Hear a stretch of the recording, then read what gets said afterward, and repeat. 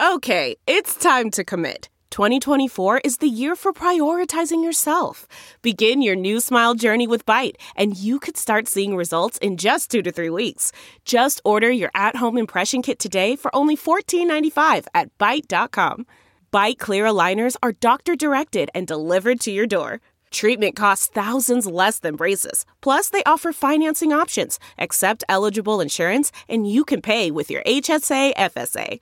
Get 80% off your impression kit when you use code WONDERY at Byte.com. That's BYTE.com. Start your confidence journey today with Byte. Angie's List is now Angie, and we've heard a lot of theories about why. I thought it was an eco move. Fewer words, less paper. No, it was so you could say it faster. No, it's to be more iconic. Must be a tech thing. But those aren't quite right. It's because now you can compare upfront prices, book a service instantly, and even get your project handled from start to finish. Sounds easy. It is, and it makes us so much more than just a list. Get started at Angie.com. That's ANGI, or download the app today.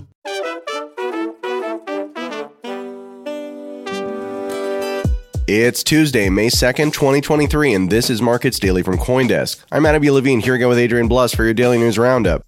On today's, we're talking Bitcoin, the debt ceiling, top headlines, and more. And just a reminder, CoinDesk is a news source and does not provide investment advice.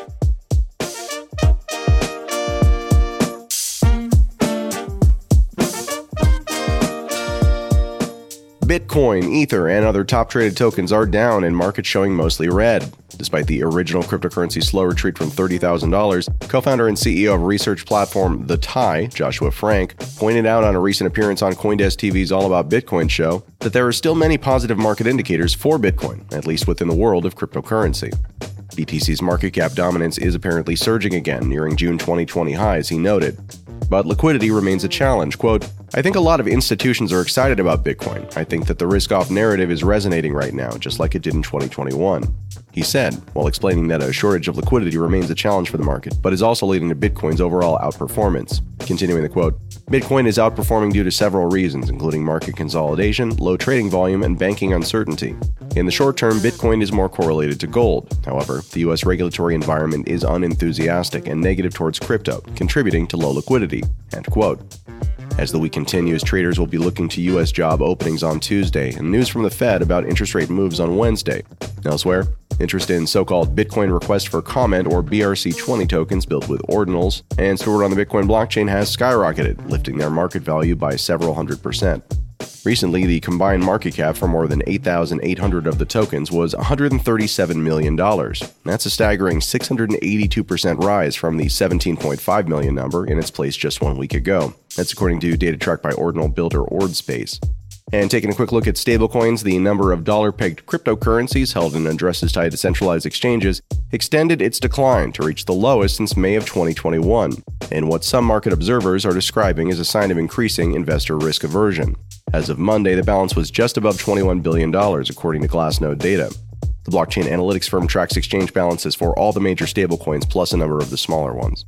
That tally has more than halved since reaching a record high of over $44 billion back in mid-December. It gathered pace following the U.S.'s regulatory crackdown on Paxos's BUSD in February and the subsequent USDC dollar-pegged token volatility in March, after some of its reserves were suspected, then confirmed trapped within Silicon Valley Bank, before receiving a full bailout. Quote, it's a reflection of risk aversion towards stablecoins following Paxos being told by regulators to stop issuing BUSD and the recent depegging of USDC, said Dick Lowe, the founder and CEO of quant-driven trading firm TDX Strategies. Continuing the quote, there has also been a steady decline in the market cap of BUSD and USDC, end quote. And for those of you who might not remember, Paxos stopped minting the centralized dollar-pegged stablecoin BUSD, which was the one tied to Binance, back in February, complying with a regulatory order. Quote, activity-wise, stablecoin balances on centralized exchanges continue to dwindle with little new incremental capital entering the ecosystem, wrote representatives of Signal Plus, a tech firm focused on democratizing crypto options, in a daily market report. Continuing the quote, furthermore, user activity on DeFi, NFTs, and GameFi remains heavily depressed despite the recovery in spot prices, reinforcing our cautious view on crypto prices in the near future, end quote.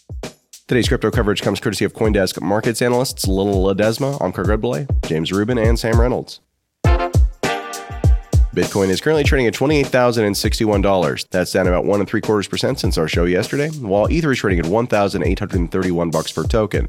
That's down a little bit less than 1% over the same time period, according to the CoinDesk Market Index. And speaking of the CoinDesk Market Index, we're looking at an absolute reading this morning of 1,234. That compares against yesterday's reading of 1,254 and represents a just over 1.5% loss across top traded tokens on the day.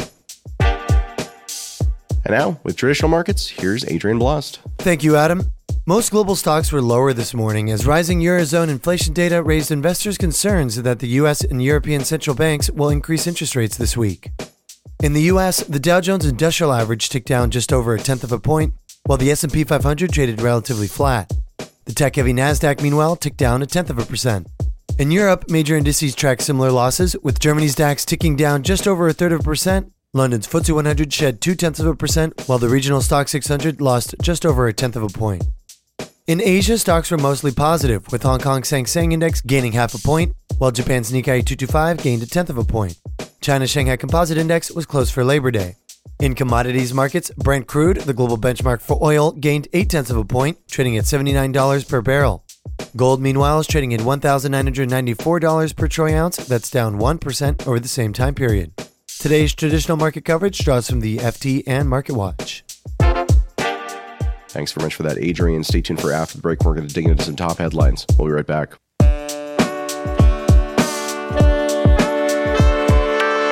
Hey listeners, Adam B. Levine here with some exciting news. As of Monday, May 1st, you'll be able to find Markets Daily on the CoinDesk Podcast Network, as well as this feed that you currently subscribe to.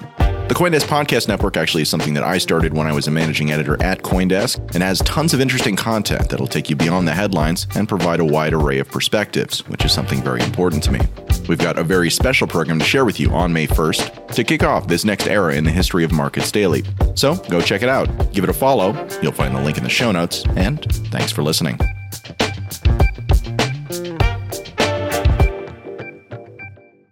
Welcome back. Former Fed chief and current Treasury Secretary Janet Yellen warned Washington yesterday that the U.S. government could become unable to pay all of its bills on time as soon as June 1st if Congress doesn't first raise the debt limit. President Biden on Monday invited the top Republicans and Democrats on Capitol Hill to meet next week to discuss raising the country's roughly $31.4 trillion borrowing limit, the White House said soon after Ms. Yellen's statement. The new estimate released Monday sets a shorter timeline than forecasters had previously expected, although it's pretty much what we expected here, which then the Wall Street Journal says, quote, puts the U.S. potentially just weeks away from the first default on the U.S. debt, end quote. This comes to us courtesy of the Wall Street Journal, and I'm going to resist the urge to editorialize on this, because I know that we have even bigger stories coming over the course of the next couple of weeks that will absolutely warrant it. But let's just say the choice of what debt to prioritize in terms of what gets paid back is very much a thing that they can and will do. And the reality of it is that this idea that we would default on the debt rather than simply cutting spending, which is the solution to this problem, is not even discussed, continues to demonstrate how these arguments are effectively in bad faith, set up between 2 points that do not represent the debate, but which are used to scare normal people into thinking that there's no alternative but to spend ever more money, which is a, frankly, bipartisan consensus in Washington. It's not a partisan issue at all. They all agree that they want to spend more of our money and want to borrow more of our money to do it. They just disagree about what they want to spend it on. But I digress. In other news, crypto lender Celsius is seeking to mingle its UK and US entities, as court filings allege the distinction between the two was always a sham. The bankrupt crypto firm is the latest to face allegations of poor record-keeping in its corporate structure, in a court fight which is pitting its customers against Series B investors. Quote, the migration resulted in intercompany chaos, a May 1st filing by Celsius said, adding that internal records are sorely lacking, making it hard if not impossible to disentangle each entity's affairs. Regular customers, misled by management, did not understand the implications of this transfer, but more sophisticated Series B investors were apparently well aware of deficient record-keeping, the filing added, arguing that the two entities should be treated as one for bankruptcy purposes. CoinDesk's Jack Schickler has more on this one. And finally, digital bank Revolut, which already offers crypto investments across Europe, is now open for business in Brazil. Revolut is making its first foray into Latin markets, attempting to tap into Brazil's growing demand for crypto assets, the bank said in an emailed announcement this morning. Crypto users in Brazil number some 10 million, according to the announcement, by the way. CoinDesk's Jamie Crawley digs in the show notes.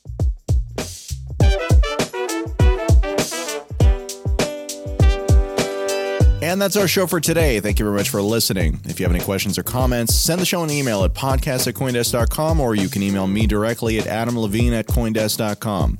If you like what we're doing, we always appreciate reviews on Apple Podcasts or your preferred listening platform. This episode was produced by Adrian Blust and myself, with further support from the podcast team over at coindesk.com. Have a great rest of your day, and we'll be back tomorrow with another episode of Markets Daily.